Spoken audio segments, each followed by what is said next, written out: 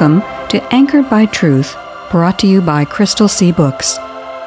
In John 14:6, Jesus said, I am the way, the truth, and the life.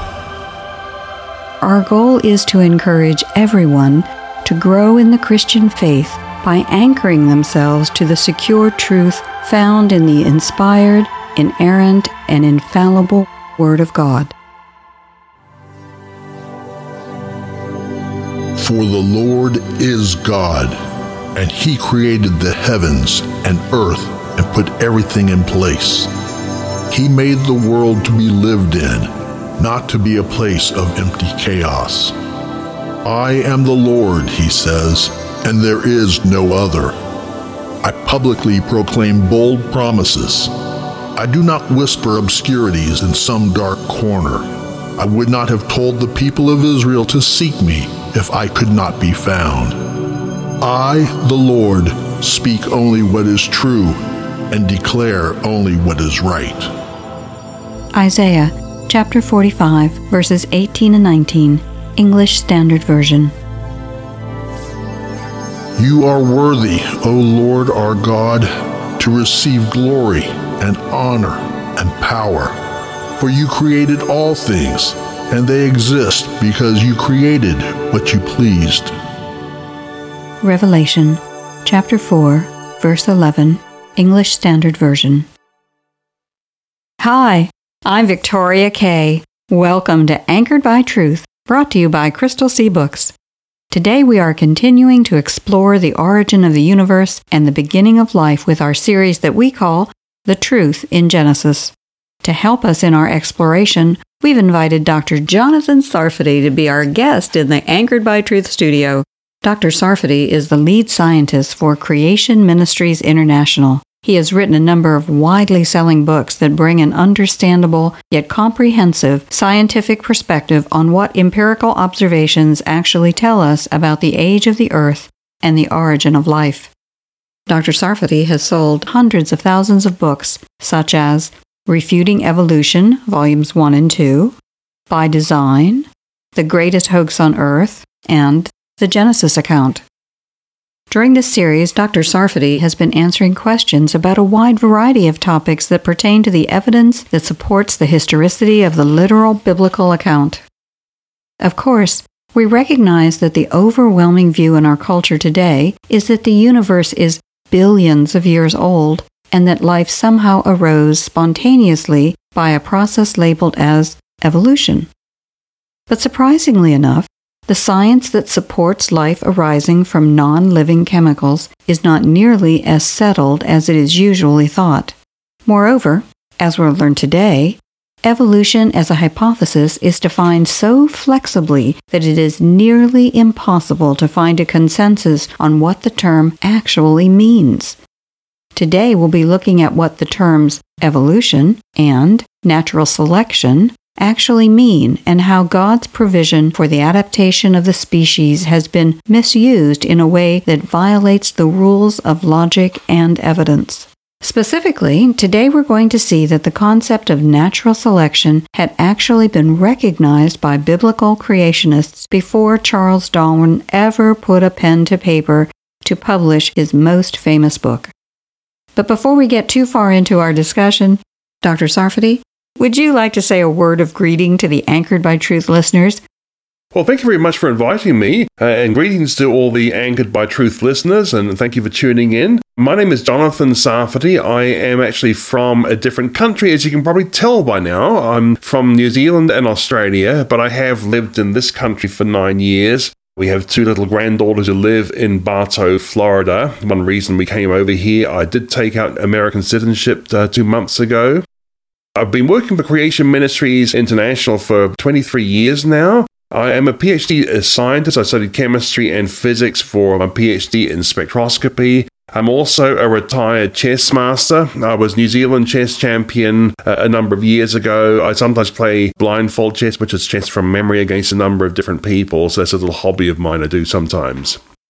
Dr. Sarfati, during our last few episodes, we had been discussing several key points that demonstrate that the Earth and the universe are much younger than conventionally assumed. First, there are significant scientific problems with the way dates have been traditionally assigned to the age of the universe and the Earth. Second, there is a considerable body of scientific evidence that supports the ages for creation and the Earth derived from Genesis. Third, the Noahic flood dispels the need for a long-age uniformitarianism to explain the geological configuration of the Earth. A long time period is absolutely essential to placing any confidence in, as you put it, a particles-to-people concept of evolution. But there are other problems with the notion that life arose from non-life and blind, random forces produced all the brilliant diversity we see on the Earth today. But before we get too deep into our discussion, the term evolution is often given widely varying meanings. What does the term evolution actually mean? Well, this is a real problem because a lot of the propaganda uses evolution in at least two different ways. It's called the fallacy of equivocation or a bait and switch. I mean, they'll talk about evolution in one way and then use that to prove the other way. Like, for instance, sometimes evolution is defined as the change of allele or gene frequencies over time. But the thing is, no creationist in the world doubts that things change. Because the real issue is evolution as defined by G.A. Kirkut of Southampton University, which says the general theory of evolution is a theory that all living things in the world evolved from a single-celled ancestor, which itself came from inorganic chemicals. That is the theory in dispute. Not that things change, but then a lot of the propaganda, a lot of the supposed evidence for evolution is evidence that things change, which no one disputes. Thank you. That was very helpful. So let's delve more deeply into some of the issues associated with natural selection and evolution. Can you comment a little more on the fact that Christian scientists had considered the possibility of natural selection as a mechanism for the creation of new species before Darwin wrote The Origin of Species? And if so, what was Darwin's contribution to science?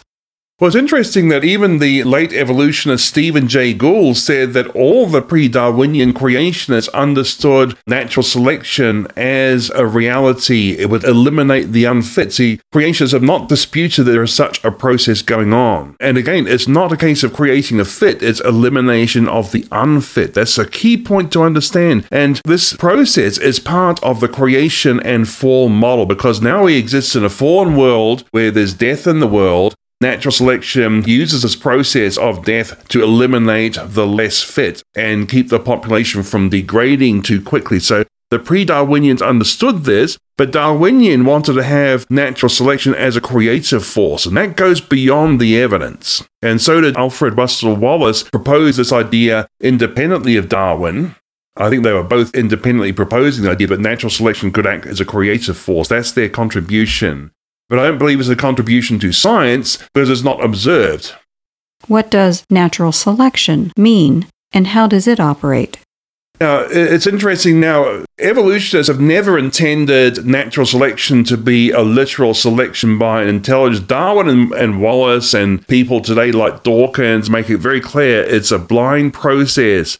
And a better way of talking about it is differential reproduction. So the so-called fit organisms are the ones that leave the most offspring. So the unfit organisms cannot leave any offspring. And what it means also is that natural selection will eliminate the unfit for whatever reason it does. It helps to explain how we get a lot of different adaptations, a lot of different varieties. Natural selection has been operating to eliminate the genes that didn't cope with the environment they're in. But it's a real process, but it's not a creative process, it's a culling process.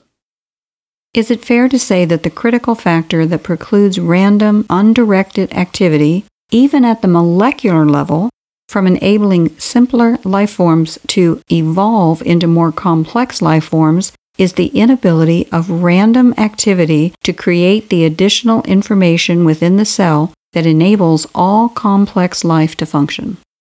The general theory of evolution, which can be paraphrased as from goo to you via the zoo, requires information to go uphill. See, the primordial soup would have zero information. The simplest self-reproducing cell we know of is called mycoplasma, which has about 600 kilobytes of information. incredibly compressed information, but 600 kilobytes nonetheless. Now, we have about 3 gigabytes of information, so 5,000 times as much. So if this process had happened, there must be a way of generating new genes with new information, new instructions. See, we have things that a single-celled creature doesn't have. Okay, we have eyes, a nose, a brain, nervous system, blood vessels, muscles, which the mycoplasma doesn't have. So we've got far more information. So how did this information write itself? That is what evolution has to try to explain. And the only thing they've got to do that with is mutations, which are a typo when genes are copied. But I can promise you that if your book had a typo, it wouldn't be better.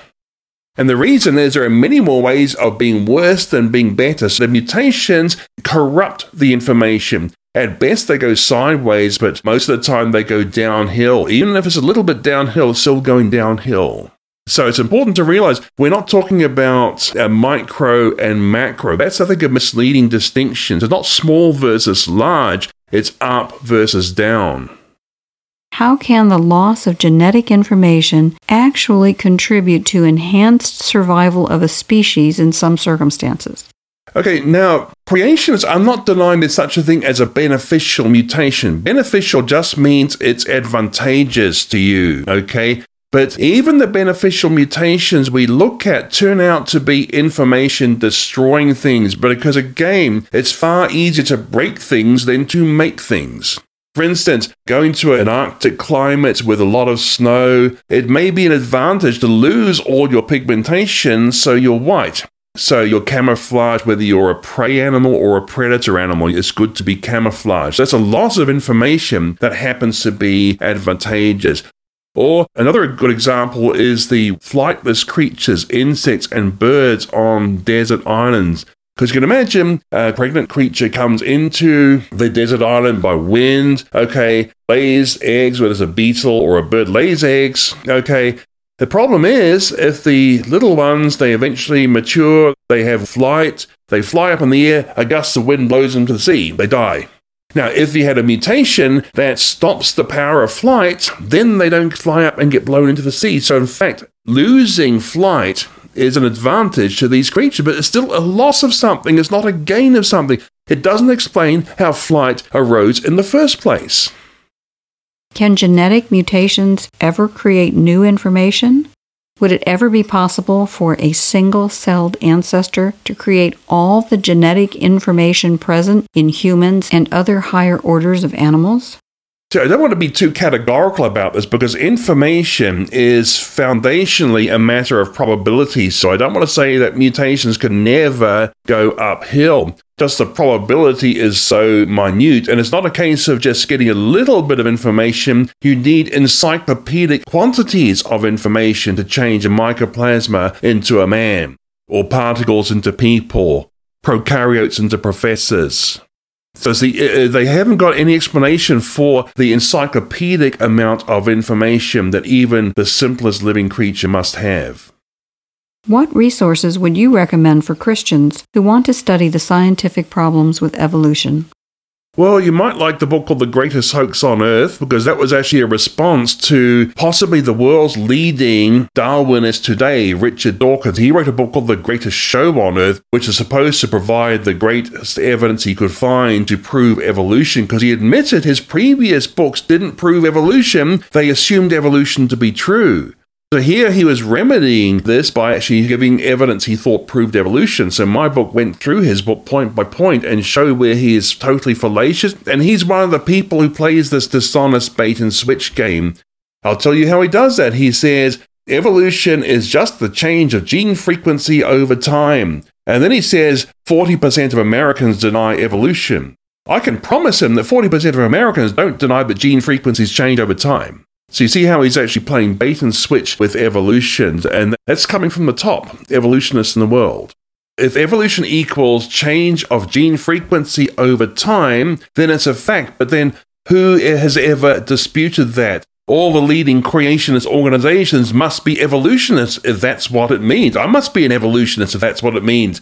But the idea that single-celled creatures evolve from some sort of primordial soup, they've got no clue about how that could have happened.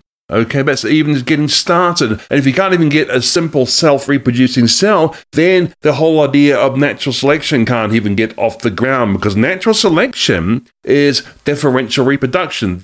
One thing A is fitter than thing B because it leaves more offspring. Okay, so before you have natural selection, you must have reproduction. So if you haven't got a self-reproducing cell from a primordial soup, you haven't got natural selection even started. It is often claimed that evolution is not a theory, it is a fact. Is evolution indeed a fact? I really would like to advise any readers never to say evolution is just a theory, because theory in science means something that's supported by evidence. I don't believe evolution is supported by evidence. It doesn't deserve to be a theory, like gravity, electricity. In fact, evolution is more like a conjecture or a hypothesis, never to the level of theory. That's too good to describe it. You openly acknowledge that you approach the examination of evidence pertaining to the origin of the universe, earth, and life as a biblical creationist. Why doesn't this compromise the validity of your conclusions? Well, okay, first of all, if you can start from the wrong premise and still get the right conclusions, it happens all the time. Now, I'm not conceding my premises are false. I'm just saying that starting from them doesn't guarantee you have a wrong conclusion, because that would be a fallacy called denying the antecedent. Okay, the other thing is, I admit I start from the Bible. Why should I try to hide it? But the point is, evolutionists have their starting point of materialistic dogma. Some of the more honest ones have admitted that they actually look for a materialistic explanation, regardless of how counterintuitive it seems. In the words of Richard Lewontin, who is a Marxist geneticist, he said, "We cannot allow a divine foot in the door." So the evolutionists also start with an assumption, but their assumption is just that there's no God, or no God who's actually done anything in a practical way that we can measure, and therefore they start with that. But also they have the assumption of uniformitarianism, that the present is the key to the past. So again, the assumption there's never been a global flood. So what we're going to look at is things that we see happening today. So both sides start with assumptions, just that we are fairly upfront with ours. Yeah, so it's a case, we want a level playing field, and that's only fair that if they're allowed to have their assumptions of materialism and supposedly not affect the strength of their conclusions, why are we not allowed to have our assumptions? In your opinion, what are the most important facts that Christians should know that demonstrate that particles to people evolution is not supported by actual scientific evidence? Well, the main thing is to realize that the particles to people evolution requires information to go uphill. So to demonstrate that, you must show information increasing changes. But what we see instead is natural selection culling information, and we see mutations corrupting information. And what varieties are produced by is sorting out pre-programmed information, because it does look like God programmed different created kinds with huge amount of genetic variation so that their offspring could have a wide variety and be able to adapt to different environments, sometimes through natural selection eliminating the unfit varieties. What does the term functionality threshold mean, especially as it relates to the inability of non-living chemicals to randomly collide and generate living creatures? Now, there are structures that have to have a minimal functionality. It means you have to have a certain number of things working together, otherwise it cannot be functional. I mean, think of things that we build. A motor has to have something rotating, something stationary, something which provides a current source, and also to switch the direction of the current, so the motor is always going in one direction. So a lot of different components are required for motors to work. So natural selection can't select for a motor because it won't select for any of the components, because the components have no use unless they're all combined into one thing. And this is being called a functionality threshold or irreducible complexity. And there are many things in the living world which are just like that. In fact, every living thing has miniature motors, real electrical motors, like the molecule called ATP synthase, which is a rotary motor so tiny that 100,000 can fit side by side in a millimeter. It rotates at about 10,000 revs per minute, and it produces ATP, which is a molecule that's used as the energy currency of all life. So imagine all these different components have to be working together, and it has to be in the membrane to provide the electrical voltage, to provide the electric current that drives it. So a lot of different components have to be working together. And even things which are better known, like the eye. Now, Darwin admitted the eye was incredibly complex, but he also thought that it could have been built up by simpler light-sensitive cells, and then a cup forming, and then something forming a lens. The problem is, there's no such thing as a simple light-sensitive cell. The biochemistry involved in turning a light photon into an electrical signal is incredible. So there's no such thing as a simple beginning. Even the so-called simple starting point that Dawkins and Darwin assumed required an incredible amount of complexity to get even to the point of light sensitivity. And then you also have to have the brain or something to interpret it. I mean, even a bacterium that has a light-sensitive cell has to have something to say, well, this light, this shadow or something means there's a predator about to eat me, so I better run away. Okay, so you must have something to do something with the light information. So otherwise, by itself, what's the point of detecting light unless you do something with it that makes a difference to survival? So the big takeaway from our discussion today is that evolutionists consistently commit the logical fallacy of equivocation and the use of the term evolution to create a veneer of scientific respectability to defend an anti-supernatural secularism. This reinforces the conclusion that we have seen through the Truth in Genesis series. There are significant problems with common consensus that the universe is billions of years old and that the evolutionary hypothesis has been proven scientifically. Methods for assigning ancient days to long-past events are not as reliable as normally thought, and the Genesis flood explains geological phenomena that are observed around the globe. So if a billions of years age for the Earth is not necessary to explain either geological or paleontological discoveries, maybe we should begin considering an alternative. This means that the conclusion we get from Genesis, that God created all the various kinds of animals, is amply supported by empirical observations and scientific evidence.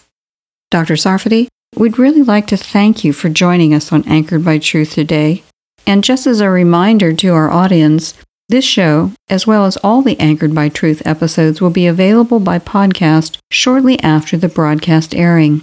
So any listener today who has a friend or study group that could benefit from Dr. Sarfati's depth of knowledge can go to their favorite podcast app and search on Anchored by Truth by Crystal C. Books.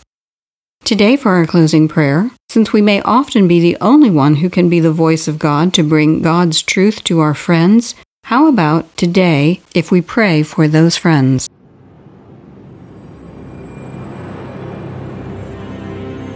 A prayer for friends.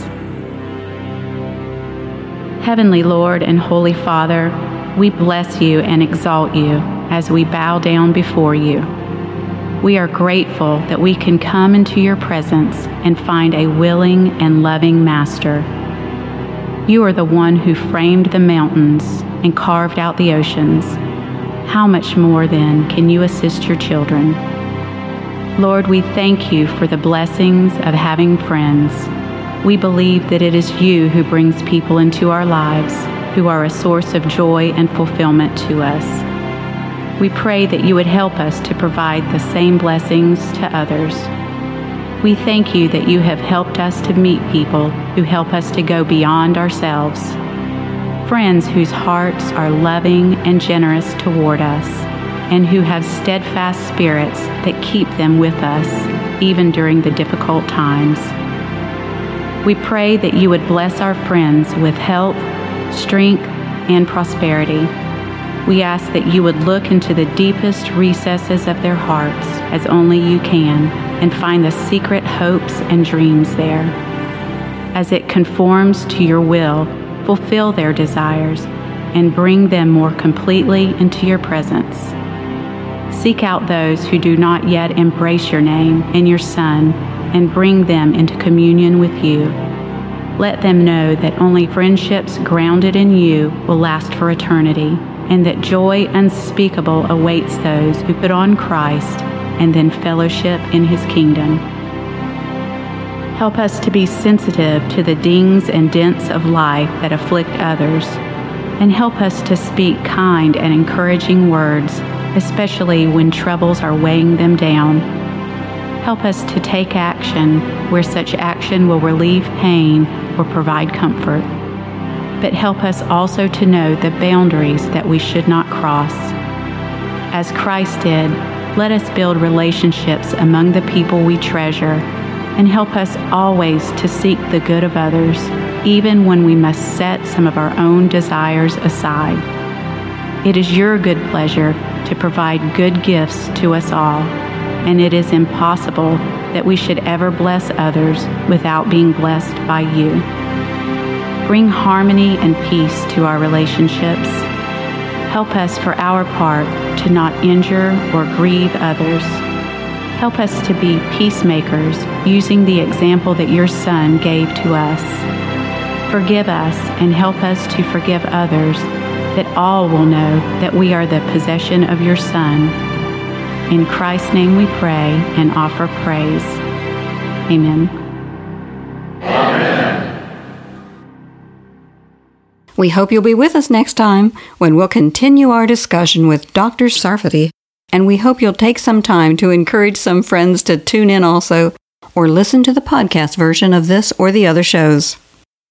Crystal C Books would like to make sure that all the Anchored by Truth listeners know that if they enjoy listening to the prayers that are presented at the end of each episode, those prayers are available for individual use from Amazon.